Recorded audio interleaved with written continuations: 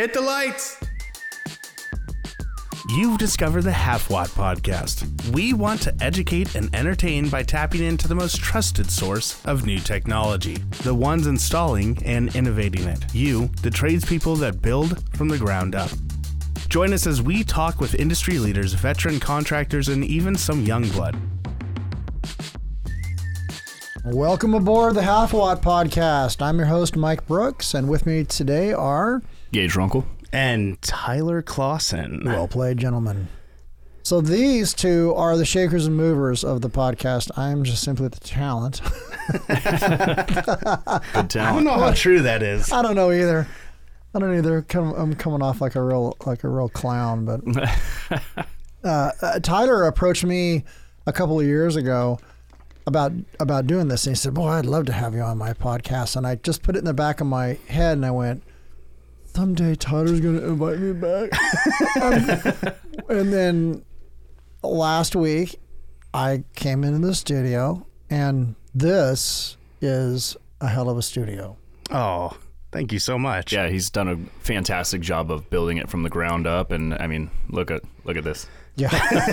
Unfortunately, our audience can't, but I do appreciate what you guys are saying. I have spent a lot of time trying to get the studio professional and looking good, and I want people to feel comfortable in here. You did really well. Like when I came in here the first time, I just went. I had no idea it was going to look like this, and it is really cool. When my business partner and I first started, we started in his basement. Yep, and it's just like this really creepy basement out, and the house is out in the woods, like in the middle of nowhere.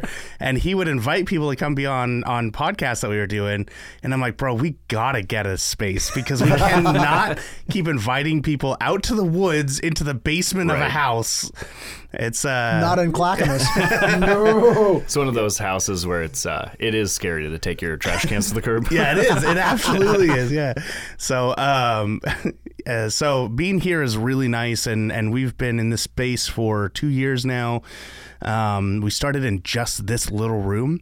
Oh, no kidding. And then we've expanded out to the office area that you've seen and the producer area that I've created. And so it's been a lot of building up and just trying to do the right thing at the right time and work with the right people. Your equipment is good. It sounds good. Other than my craggy voice, I can't stand. But bro, I think that you're diving too hard on yourself. You sound great. I just, it's like anything else. You hear your own voice, you're like, that can't be me. Right? It just can't be me. What did I sound like? You were complimenting my voice, and I'm like, you're well, because you sound like a. You know, when I make like voice memos and send them to my buddies, I'm like, oh God, is that what I sound like? It's the weirdest thing, man. I want to sound like Sam Elliott or something. Yeah, everyone wants to have that really iconic sound, but I think people need to start coming to the realization that you don't need a voice like that to just be able to and do a good job at speaking. And Sam's listening to this podcast going, I just want to sound like Mike. I just want a cold beer and to sound like Mike. I just want a yellow jacket and to sound like Mike. I'm not even going to try to do it.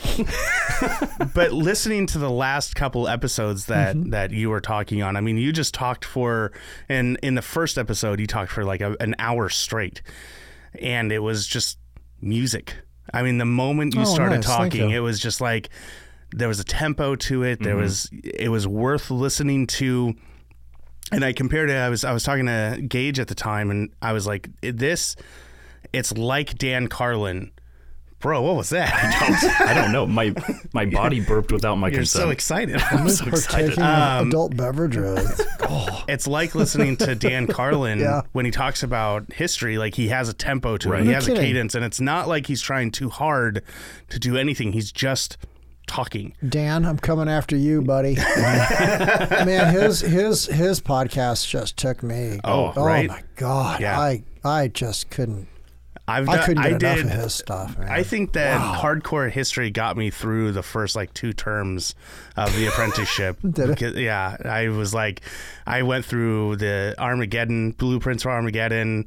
I haven't listened to that yet. Oh, you haven't? No, I the Japanese, the one about the Pacific World War II. Yeah, I ate every one of those episodes up. Yeah. I mean, like minute by minute. Blueprints for Armageddon was incredibly eye-opening. Okay, It's World War I, and it's insane. I mean, it's a college course look at this one moment in history. You're the second person who's recommended that podcast. So, it's fantastic. It's one of the biggest inspirations for what I'm trying to do here, just because it affected me so much that I want to be able to do that for other Blueprint to people. Armageddon. Yeah. Yeah.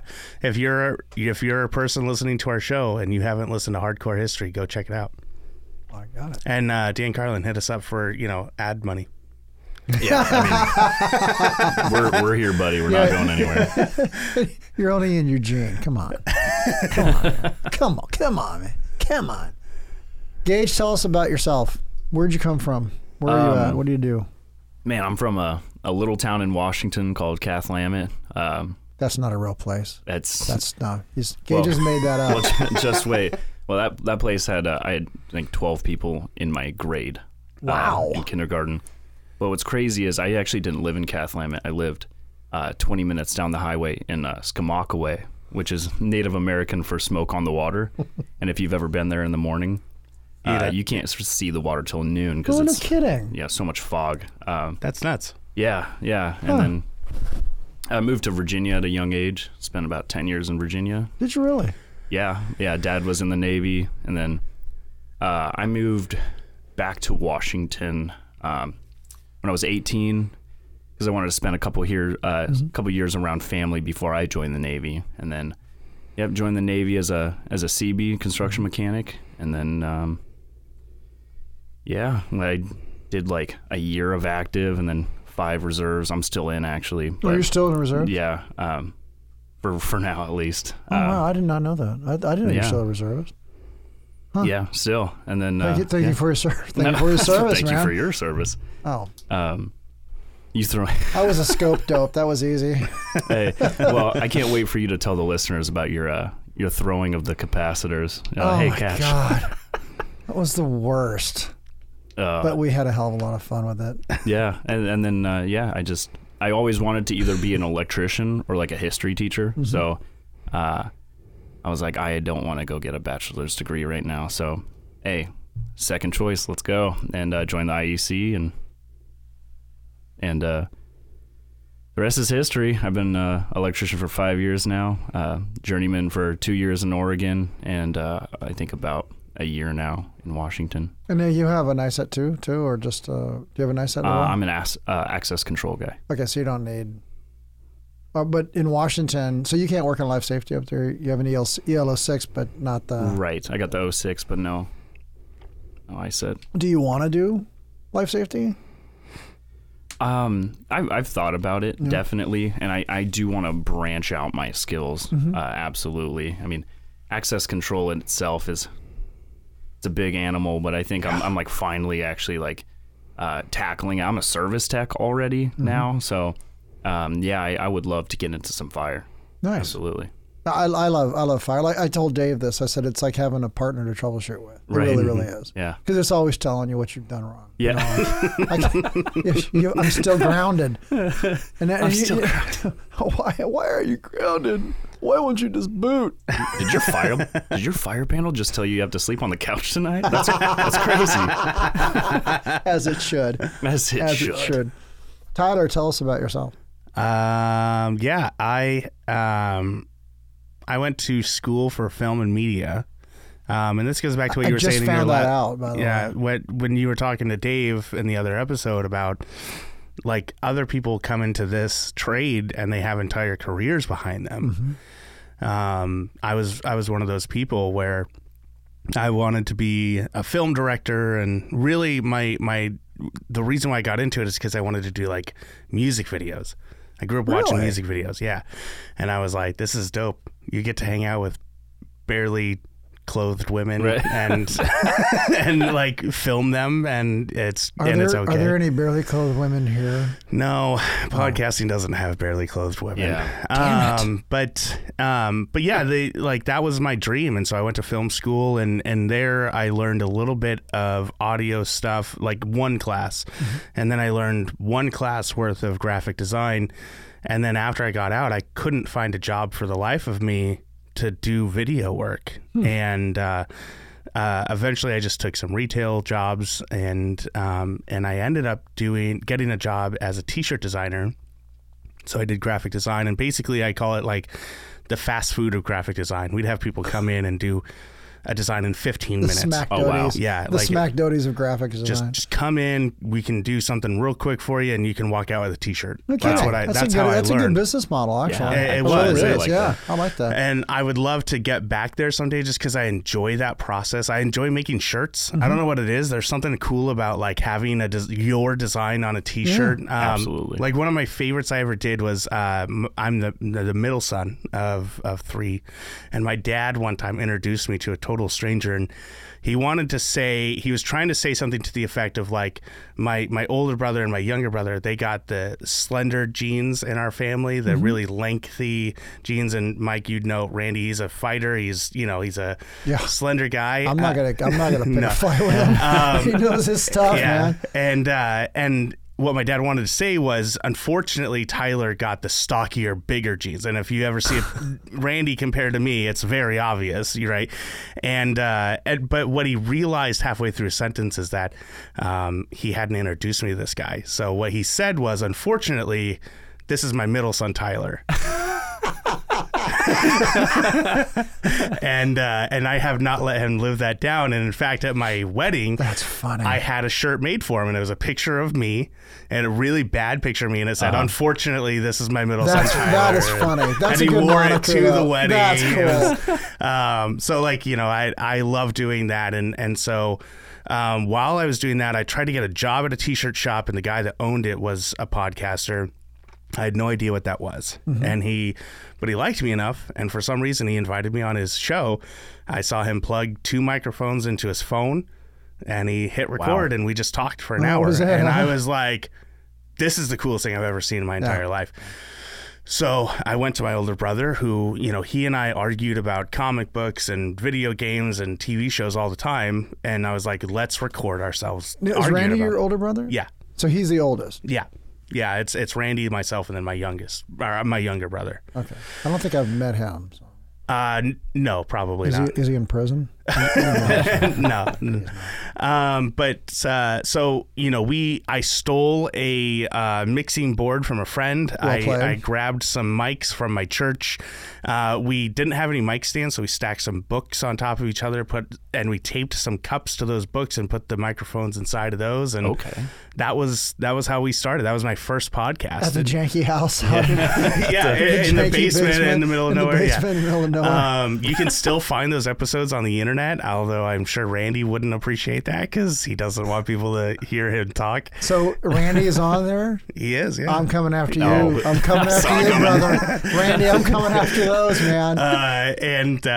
He eventually he stopped doing it because he had other stuff, and then whirlwind of stuff later. I tried to do the graphic design. I tried to do all that stuff. Eventually, I ended up. I had 2 different podcasts going on, and I was delivering furniture, and Randy finally sat me down and said, "Bro, I know you want to be all these things, book writer, graphic designer, podcaster. What you need to do is be someone who can provide for your family, and you need to stop breaking your body to do it." And he told me, that's sage advice. Yeah, he's like, you can make, as an electrician, you can make 3 times as much money, if not more, doing 1/3 the amount of work, if not less. Oh yeah, those moving guys. Yeah, oh my god. Yeah, and I mean, my knees still click when I walk. Like I messed my body up, and so I did. I finally I swallowed my ego, and I said, all right, this is what I want to do. I'm married. I want to have a kid, so I'm going to have a job at all times. I'm going to guarantee a job.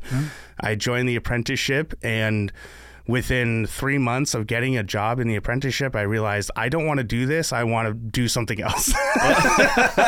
but I'm going to die of copper poisoning. But it was because I was being pushed, right? I was being pushed to do something and learn something, and so finally, after 3 years of doing that, I came out of it. I got my license, and I feel proud of myself for going after that, and then all the while, I'm building this business on the side and putting to use all the stuff I'm learning in the apprenticeship, all the low volt stuff, learning how to run wire, learning how to, build these things that I need to use for audio, and everything about it all started to come together. And so, and that's why I wanted to have a show that kind of explores the knowledge of being a technician.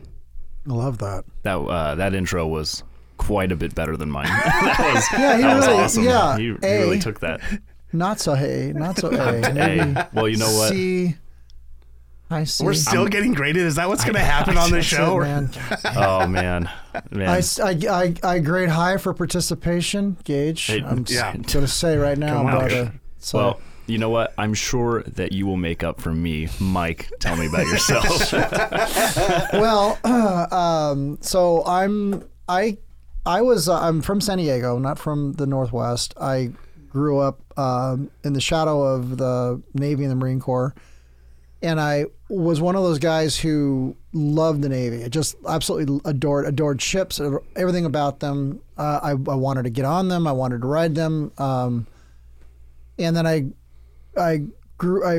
seriously lived just south of Camp Pendleton. And oh wow, that's where my wife's dad's at. Seriously? Yeah. At Camp Pendleton? Yep. Yeah, I ran around that base as a kid because everybody's father was a Marine, right? And including my own.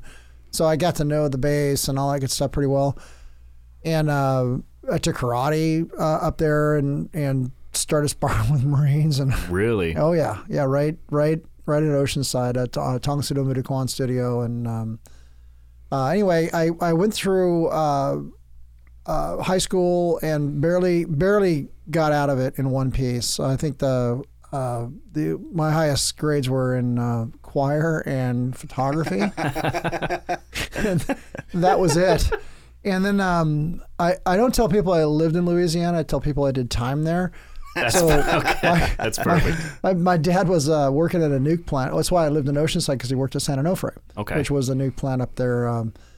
And we moved to Baton Rouge, Louisiana, so he could work at River Bend, which is up on the Mississippi. And so I lived in Louisiana for a year, and it ate me up and spit me out. Really? Yeah. A year later, I was sick as a dog. I jumped on a train and didn't like to fly, and rode the rails back out to California. Okay. Wow. And then it was. Are we great. talking like you bought a ticket and rode the rails, or you like? No, I bought hopped? a ticket. Oh, okay. It was legit. Yeah, I was legit. It would have been more fun if you were a hobo would have, going but through the towns. I didn't have the intestinal fortitude to pull on it the road off. again. Yeah, I'm just chasing down the. Kind of a wimp that way. So but riding a train for 3.5 days was awesome. And showed up in San Diego and went and lived with my grandparents who lived in El Cajon. And I boogie boarded every single day. Nice. Until I got, which I had done all my life anyway. But I did that until I went in the Navy. And in '82, I went in the Navy, and they promptly sent me to Orlando, Florida. Wow. And in Louisiana, it tore me up because I was allergic to everything that grew in the state. And the only thing I'm not allergic to is cactus, and it doesn't grow in the damn state. Yeah. Everything else does. I was allergic to molds, pollens. I was taking shots in my legs. Those huge mosquitoes. Oh my God. We got bit. I got bit by mosquitoes so bad in Louisiana I didn't itch. And then I got back to California, and then they have a different mosquito in California, and I got bit by one of those things, and it welted up. Yeah. Wow. Holy crap. So in Louisiana, you get bit so much that it didn't bother you. Man, the fact the Cajuns will stand out there and they just get bit. They don't even care. Like, it just doesn't bother you. That's crazy. Yeah. Everything stings you or kills you there. Caterpillars sting you. Yeah. Oh. Yeah, stinging caterpillars. Like, the hell? Why? Who makes a stinging caterpillar? Why would you do that to people? Your food's too good. I'm gonna have to level out the playing field. We're gonna make this rough. I tell you, one thing they had besides a good culture and nice people was beignets. Ooh. Beignets are deadly. Man, I only know what a beignet is because of the animated movie Princess and the Frog. They are, and they like stuff them down their throat. And I've always been like, man, those look good. Those are so good. And I've eaten them right at the Café du Monde in New Orleans, right down in the French Quarter.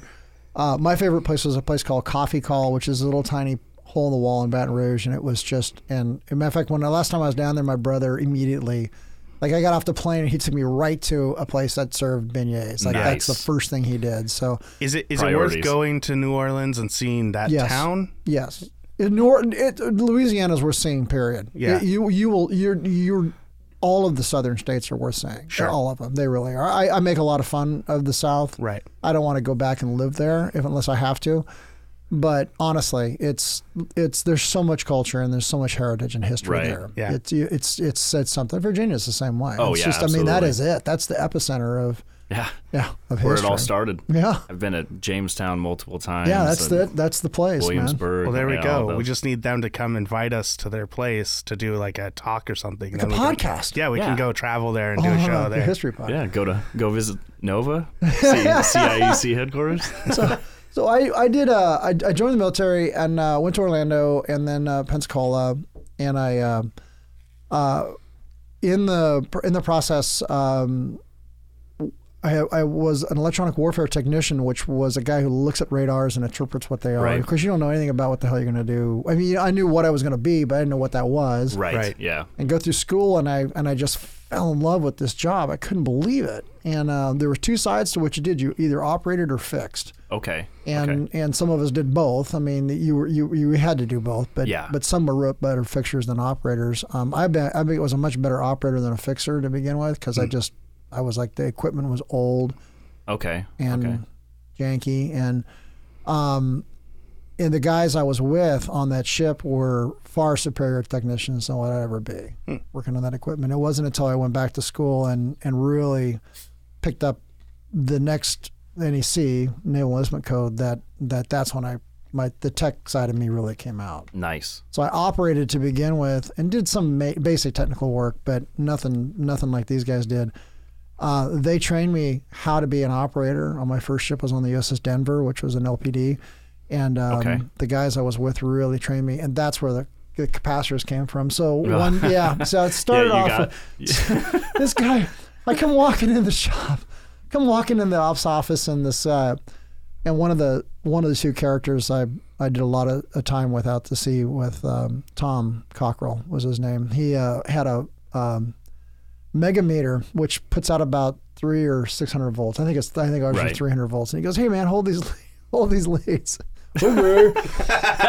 And then they crank the handle, and it, and of course that is, you don't want to put voltage across your heart, but in the Navy, no one cared. So, I screamed. I don't think I wet myself at that point, but it should have, because it hurt that hard. Jeez. He goes, "I'm sorry. What we've been doing is charging up these things. Here, have a capacitor." And he threw me a capacitor. That hurt. So then we were on a rampage to charge capacitors and chase people around the ship with them, which we just terrorized the operations. The guys who operate the radars are called OSs, Operation Specialists. Yeah. They're the real scope dopes. My recruiter. They try to get you. Oh, he was an OS? Lion OS. Lion Weasel. We terrorized the OSs. The ETs were way too bright. They knew what a capacitor was, but the OSs didn't. And they did after we shocked the hell out of all of them. But then it was elaborate schemes on how to hide them. The best was we got a guy whose gimmick was anytime you had an open bag of anything, he would walk in, and if you walked through combat with an open bag of anything, chips, goldfish, whatever, he would just run across there and just pound his hand in there and pull out a handful. Go, thanks. That was his game. So we threw a bunch of capacitors into goldfish. Walked right up on the DRT, which is a big table that they do tracing on. Right. And Tom and I both had some goldfish in our hands, and we just set it up on the DRT. And it took this guy like a second to go, "Thank you, don't mind if I do," and reaches in there. And I don't know how many capacitors he hit, but it rained goldfish. And he screamed, "I can't feel my arm!" And we were laughing so hard that I can still remember. Everybody just busted up and laughed and fell on the ground. It was, that's the kind of ship it was. It was unreal. So yeah, we did he learn his lesson though? Did he stop putting his hands in things? I don't think you could teach OS3 West anything. He was a good guy though. Don't come hurt me. But no, he was funny. Everybody had their own. Right. Yeah. Going out to sea is a you don't realize when you're out to sea that you can only, if your ship is 600 feet long, you can only get 600 feet away from the guy you hate. Yeah. Yeah. Oh yeah. That's it. And you hate everybody. Especially when you first get out to sea, you're like, I can't stand any of you people. Yeah. And then you realize that these are your shipmates and that they're hoping that you don't fall asleep on watch. Right. Yeah. And vice versa. And the team building starts to begin. Sure. And then you realize that, this is it. This is the real deal. And, you could really die out here. Yeah. Oh, absolutely. Yeah. I mean, I just listened to like a 6-hour thing on the USS Indianapolis. Oh, bad day. Bad day. Yeah, bad day to not be in a fleet or a carrier group. Yeah. Yeah. Yeah, and if you guys don't know the story of the Indianapolis, it got sunk. By a Japanese torpedo. And That was at Pearl Harbor, right? No, it was after the bombing of Hiroshima, or it was not. It brought components over to put the bomb together that they bombed Hiroshima. What was the big ship at Pearl Harbor that sank? Wasn't there like one that's like Arizona? The Arizona, that's what it is. Okay, yeah. That was the one where like they were working on it for like days and trying to get people out. They were working on almost all of them. All the big battleships. Oh, really? Yeah, almost all of them. There was a few that made it, but all of them sunk to one degree or another. So why is the Arizona kind of the one that sticks? The magazine blew up on it and it sunk, and there was no recovering it. With the other ones, they could recover. The Arizona was unrecoverable, and it had the largest loss of life. Yeah, yeah, and it's right there. I mean, you can see it. Like, it still leaks oil, and it's still leaking oil. Mm-hmm. It always leaks. It has fuel oil on it. Stuff like that. Why can't they get that out? I don't think they want to now because it's a memorial. They just deal with it. Oh wow. Plus, I think so many fish live in that too. It would destroy a whole ecosystem. Well, really. I mean more like if it's leaking oil, then there's obviously a storage place of oil, right? There's a lot of storage places of oil. It could be, and they can't access that. No, it was so bad when Pearl Harbor was hit. The oil was so thick, and it was everywhere. Yeah, and that sailors were completely covered in it. It was awful, and it's not like diesel like they use today. It was bunker C. Nasty. Yeah. Yeah. Not gonna use Dove soap to wash it off. No, there was no Dawn back then. Oh, that's what it is. I think you meant Dawn soap. Yeah, they definitely weren't using Dove. Dove, like, the moisturizer. Come here, sailor. This will keep your hands soft. But I tell you that the Navy made me what I am. It made me the technician that I am, and it took. I was in for almost 9 years, and I was at 8 years and 9 months, and it took 8 years and 9 months for me to really and I didn't realize what it had done until I was out. Yeah. Okay. And once I got out, and I was fixing photocopiers, and I was working with an Air Force guy. It was a bunch of technicians that had all came out of the military, and we all were looking for work, and we couldn't get anything. I was working with an Air Force guy who was super bright, and then another guy, like former Navy guy, and I realized that these technicians were like, I couldn't do what they were doing. Right. Like, I was not that goddamn good. Right. It just wasn't. And I thought, man, what the hell? How am I gonna? And then I leaned back on some of that training and realized that, I had the skill sets. I just I couldn't apply it. I'm just in the wrong field. Well, and true to form, I got pretty good at fixing them. I got really good at fixing them, but it was just like, this isn't a long-term thing. Yeah. And I was really directionless until my neighbor said, come fix time clocks with me. Oh. Like, get out of copiers, get out of fixing meter copiers is what I was working on at that point. Come fix time clocks. What could possibly go wrong with that? Shit. what's a time clock, right? So I'm working in this shop, and these fire guys are just laughing at me every time they come through because I'm just beating my head against a wall trying to do this chemical cleaning of time clocks. I mean, it was really solvents and Right. Sure. And then I got into a big fight with the person I was working with, and then one of the guys just said, "You want to come out in the field and learn fire?" And I'm like, "Boy, do I!" Yeah. Right. That sounds great. What's Sign fire? me up. Check, please. Don't even care what it is. Just God. yes, let's go. What could possibly go wrong? So I went out in the field, and it was Jim Zeleny and Mike Nat. What both from year was Simplex. that? That would have been 1994.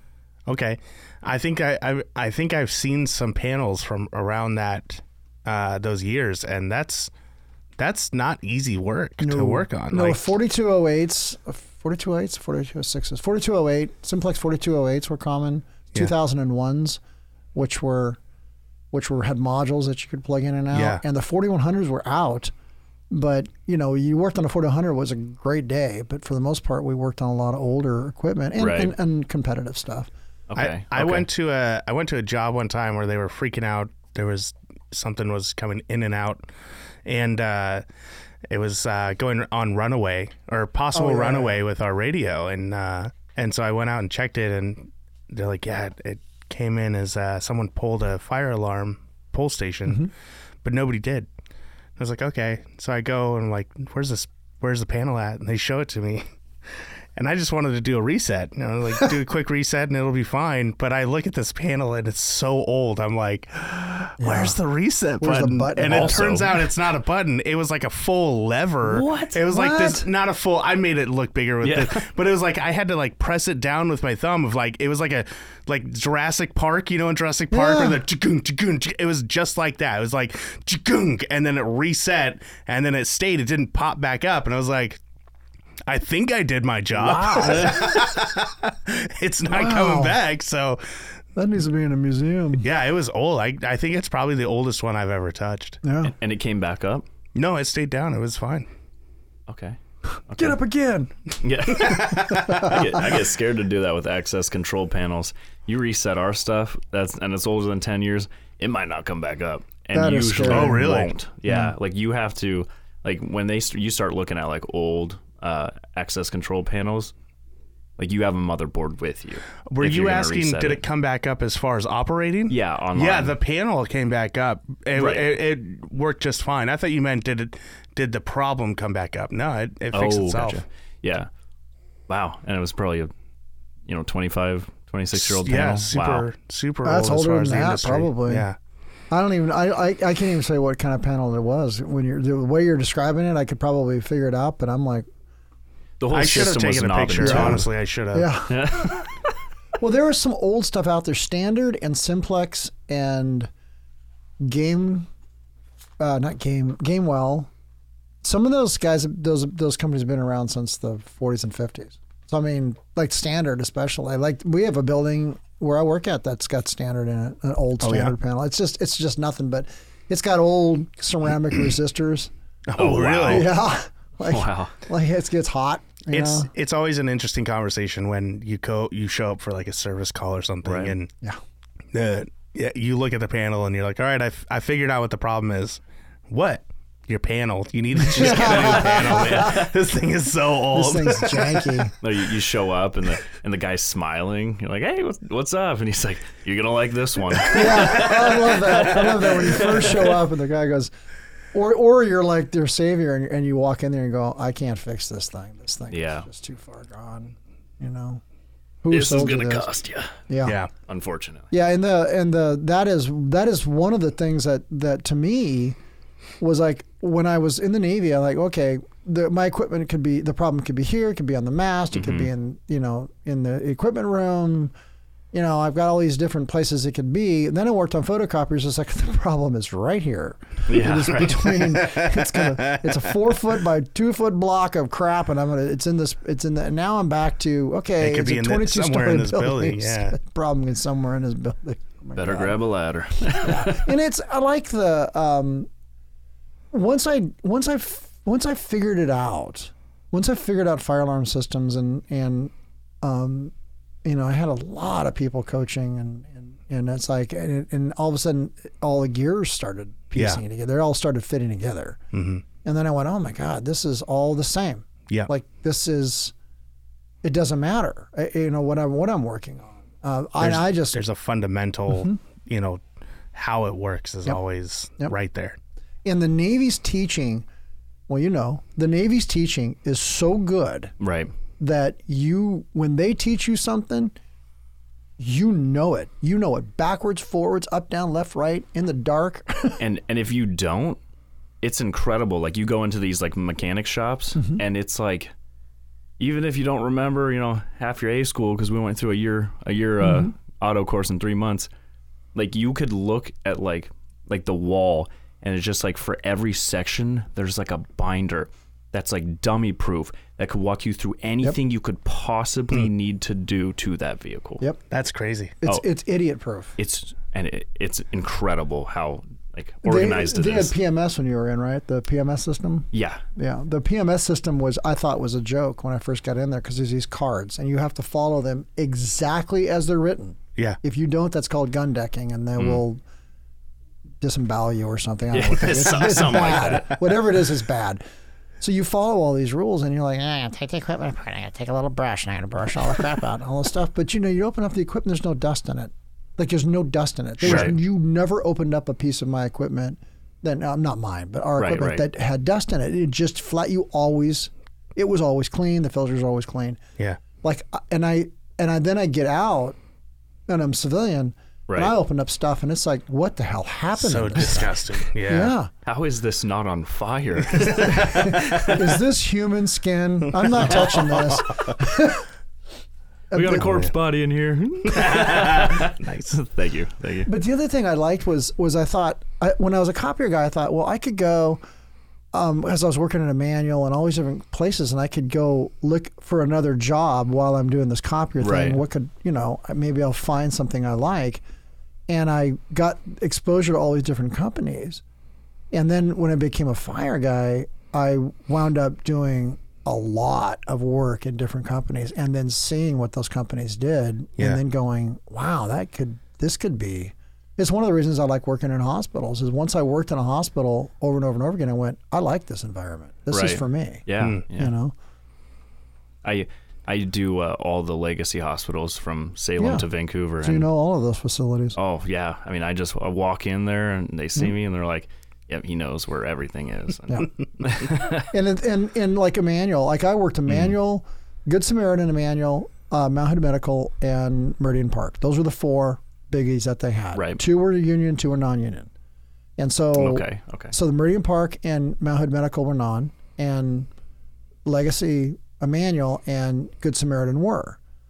I mean, the for the facilities folks, and I knew all the facilities people. I knew all the directors. I knew the ins and outs. You know, and I knew I loved it. I mean, it just like Emmanuel itself was just like, wow. You know, you're in the surgeries. You're the morgue. You're like, and that the basement is like 3 blocks long. It's crazy and connects like all that huge together. campus. Yeah, everything. You can go from. Matter of fact, if there's a body in the basement, you probably ought not like ask what they're there for. Exactly. That's bad. Yeah.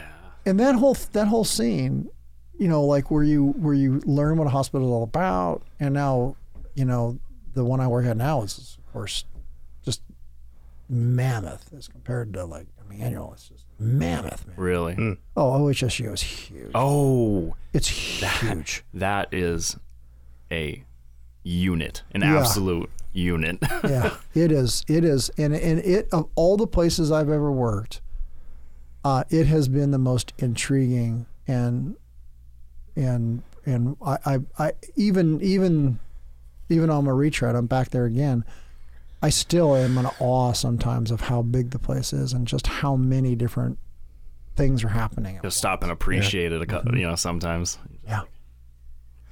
There's a lot of moving parts. Not to change the subject, but I'm listening to you talk about your history and where you went, and going back to the episode that you did, our first episode where you went from DC to daylight, or really to cosmic rays.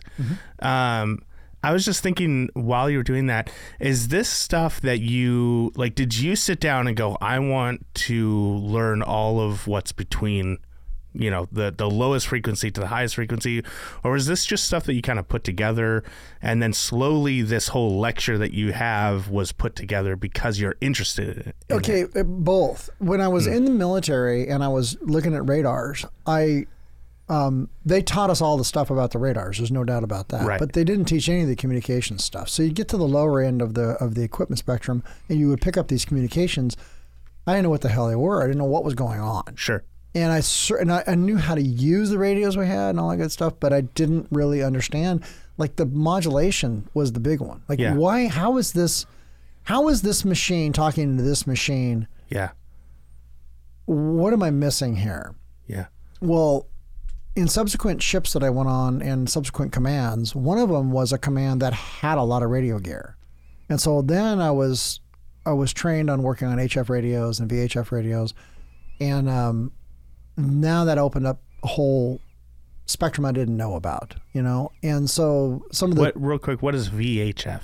Well, VHF is a band. So we look at like HF would be the lowest part. Well, not the lowest part, but HF stands for high frequency, and then above that would be very high frequency, and above that would be ultra high frequency, and then it keeps going higher and higher because they kept finding more frequencies and going ultra super special high frequency. They didn't have any other names for crap, right? So it's all screwed up. So we worked in these. I worked almost exclusively in the SHF bands, the really super high bands. But when I worked at this last command, we actually had to do VHF, UHF, and HF. Oh, okay. And so that was our world was working in those bands and those radios. I only worked on a couple of the radio sets, but I worked on some pretty cool equipment, and I got to operate a lot of the equipment. And then I started learning more about and the more I learned about the communication side of the house, the more I thought, okay, the pieces I'm missing, I'll pick up eventually. And I picked up most of those missing pieces after I got out of the military, just in studying and trying to understand and then once I became a ham radio operator, it became then, especially when computers and ham radios merged, you were like, oh my God, I can look at it. I can listen to all this crap now. I can listen to all of it. I can decipher it. I can figure out what it is. And there's now databases out there. Artemis is a good example of a database that you can actually look at all of the different modes that are transmitted and see how they work. Like how the computers talk to each other. Like you're like, holy cow. That would be actually wild to see. It's incredible. It's incredible. Because to me, to see a machine talk to another machine is still jaw-dropping. Yeah. I know it's magic. I know my computers can do exactly. it. Yeah, it's magic. It really, really is. So now, the more I got into radios and understood what they're going on, the more I realized that every single thing we're dealing with started from modulation techniques that they used in communicating back and forth. Right. And then eventually it was pre-radio, then radio, and now it's everything. Yeah. And then I went, oh my God, this all connects. And then so when I started giving that lecture, I wiped out the first week and changed it to just giving that lecture. Sure. To introduce all the students to a new way of thinking. Yeah, and it really is. I know that was a big moment for me. When I was going through the apprenticeship, I had taken at least one class, if not two, before yours, where it was like a couple. Yeah. Where it was like introduction to the apprenticeship. Mm-hmm. You show up with your tools and don't not go to work, sort of thing. And, basically, here's the rule: don't not go to work. And then we get to your class, and at this point, I'm like 9 months into it, and I'm hoping that this is going to pay off. And every day I'm going to work and I'm just drilling holes in the wall and stuff, and just for fun. Just until they tell me to stop, and then drywallers are pissed. My journeyman's yelling at me. Everyone's yelling. I'm just doing work. Like I don't know even what I'm doing. Right. And then we get to your class, and that first week you introduce yourself, and then you do exactly what people can listen to on our first episode. You just go through and you explain why. Mm-hmm. Why is that? How does this work, and why does it work? And that was probably the first time someone really did that for me, where it was like, this is the important stuff. Mm-hmm. Right. This is why you need, why we do what we do. The why. And from that point on, I just kept asking question after question after question after question. And I finally got to a journeyman with where I'm at now. And he was like, you need to start asking why. And I was like, I thought I was. He's like, not enough. And so he pushed me even more. And that is, I think, the absolute foundation of learning this trade is, you can teach anybody how to drill a hole through studs and pull wire. But understanding why you're pulling that wire, mm-hmm. where you're pulling it to, and what's the purpose of it, that's going to make a good tradesman. That's going to make it. Yeah, it was definitely, it was when I realized that I loved my job, mm-hmm. Because it's like before, like Tyler said, you're 9 months in, you got your little tweaker, you're like landing wires that have already been pulled for you. Yeah. You just all you do is terminate, and you're like, this is dull. Like, normally closed, makes sense to me. Yeah. And then you take like the first actual class, which is your class, and it's just like, wow, I'm kind of the shit. Not really for a couple more years, but Yeah. It was like, wow, I am really, And the idea in the military, in the Navy for us was when I was learning electronic warfare, one of the guys that was probably the top operator on my first ship would just pummel me when I got it wrong. I mean, pummel. I mean, when you picked up the microphone and you transmitted to another ship, if you screwed up, like you were going to get hit with a book. I mean, that's the way he was. That's the angst that he brought to the fight. It really put me on my game. Like I really had to, and I had a good chief there too, who kind of helped me sort of piece things together. Yeah. It wasn't until I got to my second ship that I realized what I had learned from my first ship. Right. And that I was, there's a little bit of a difference here in the way that I operate. By the time I left that second ship and I got to my third and my fourth, I was like, oh my God, I'm picking up everything that they're laying down, and I'm starting to realize what's going on. And I had met enough good instructors in the Navy that could instill in almost anybody the desire to figure it out. Like they were putting the onus on you.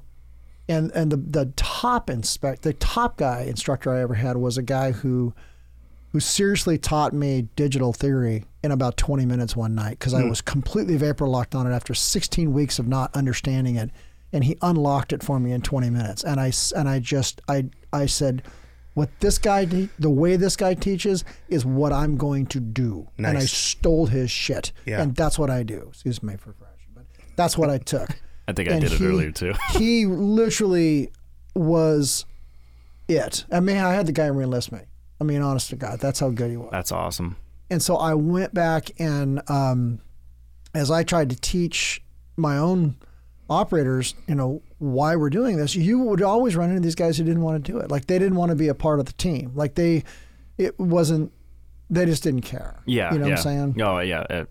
They're everywhere. They're everywhere. And even today I'll run into someone. I'm like, okay, well, I mean, that's appreciated, but the rest of us do care. Yeah. So I'm gonna focus on them, and I'm gonna focus on me. So exactly. And so that was running with that instilling, like, how can I get somebody motivated to learn this from organically, like where they want to know more. And part of that for me was to like for example, on the simplex systems, I wanted to, when I was working at OHSU the first time, I wanted to know how the smokeheads talked to the cards? How did the MapNet cards? What is MapNet 2, which is the protocol, and how does it work? And so I went to the patent office and I pulled down the patent and I read it. Wow. And I was like, oh crap, that's how that works. Devoted. So then there was a guy's name on there, and I went, this engineer, I wonder if he can. Oh, there's the engineer, and he's still in Boston. Oh, he's working for this other company. Well, there's his number. Hey, I had a question for you. And he goes, he really is going for Randy. I just realized that he can do it. Honest to God, he's gonna find it. I call this guy up and I go, hey, do you mind? I told him who I was. I said, do you mind if I ask you a question about MapNet? And he went, whoa. That was like, dang, son, where'd you find this? I was like 30 years ago. He goes, what's your question? So I asked him some questions on it, and he went, yeah. And he explained it because he's an engineer. Engineers are, he explained what I was missing. And I went, thank you. And he went, yeah. You can hear him on the other end going, what the hell just happened? Is this a fever dream that I'm having right now? Did I take peyote? What's going on? So, so then I could look up the protocol, and the Edwards signature, their SLC is called signature. I forget. It's not on the tip of my tongue, but they have their own protocol for their SLC and how it works, and they're almost all the same. Yeah. And so I just like, oh, wow, you could figure out the data. To me, it was just like, once I figured out that data are being moved and how the data sets are being moved and how this is basically a database in a UL listed PLC with databases that all have to match what's in the field. Oh, well, this is not unlike any other database system, right? Piece of cake. So I'm actually glad you did kind of branch back into the Navy, because one thing I have to bring up from your first episode, the chain home ran off the high frequency band. Can you elaborate on that? Because that sounded super interesting. Okay, so they were wooden masts that had horizontal wires strung between them, and the British would send out these pulses with the HF radio, and then they would look at the returns. So they didn't do it manually. It was an automatic system. Okay. But then they had a scope that would indicate where the transmitted pulse was, and then a length of time before the received pulse. Now, this is all happening at roughly the speed of light. So you're able to synchronize the scope to match the actual distance away that the aircraft was. So you had these sets that were aimed in different quadrants or different angles, and then they could compare all of the different where they were receiving the strongest signals, in which quadrant. And of course, the Germans would often fly, from the same couple of airfields, so then that's where they'd concentrate their energies. Yeah. And then they would just piece it all together, and you can see some of the bunkers. You can obviously look at it all on Wiki. You can see the bunkers were operated by men and women who showed on a big flat table where the squadrons were, what squadrons they had available, and how they would muster them out there. And so oftentimes the Spitfires, the Hawkers, would actually meet the bombers as they were coming across the channel. Wow. That's the best place to meet them. Yeah. But then when they couldn't get there in time, then they would meet them over the United Kingdom itself. That's so crazy. Well, man. the best part is that they had to deceive the Germans. There was times when the Germans figured out that, okay, obviously the British know we're coming. So then they had other systems that they would fly between two markers, and they would hear dashes on one marker and dits on the other. And when they heard a solid tone, they knew they were over the target, and then they would drop their bombs. Wow. And so the British then built a system to counteract that. Yeah. And so then the Germans built another system, and then the British developed a system to counteract that. That's where electronic warfare got its start from. They studied the manatee. Manatee man. And and the radar was actually an accident, right? Because they were trying to learn how to shoot radio waves to knock the German planes out of the air. That was the original idea, yeah. And then they were like, wow, I mean, this is kind of just as useful. This is better, actually. This is better. Yeah, I think the guy was Watt. I think it's who it was, and he literally, when they were trying to figure out a way to make a ray. Yeah. And they're like, well, this ain't working, but you know what is working you could see the thing. What the hell? What's going on? And that's when they could hear the echo. Yeah. This became, as you look at the science of like radar, for example, they did this one time where they were shooting what is now considered 2-meter frequencies, 144 megahertz and that around. They were shooting a target and they hit something. And when they did the calculation on it, they went, it's 126,000 miles away. The only thing that's that far away is the moon. We can't possibly be hitting the moon. And then the engineers went, we're hitting the moon. And that is how Earth, Moon, Earth transmission started, was because an accidental radar transmission hit the moon. They came back and said, I was just out there so just shooting rays out of space. And cheers to the first guy to put his hand up, like, high five. This is kind of cool. I think we hit the moon. Get out. Yeah. But that's exactly what it was. And then they realized that, certain frequencies would stay in the earth and other frequencies would go out. And during different times of day, some frequencies will go out and some frequencies can't.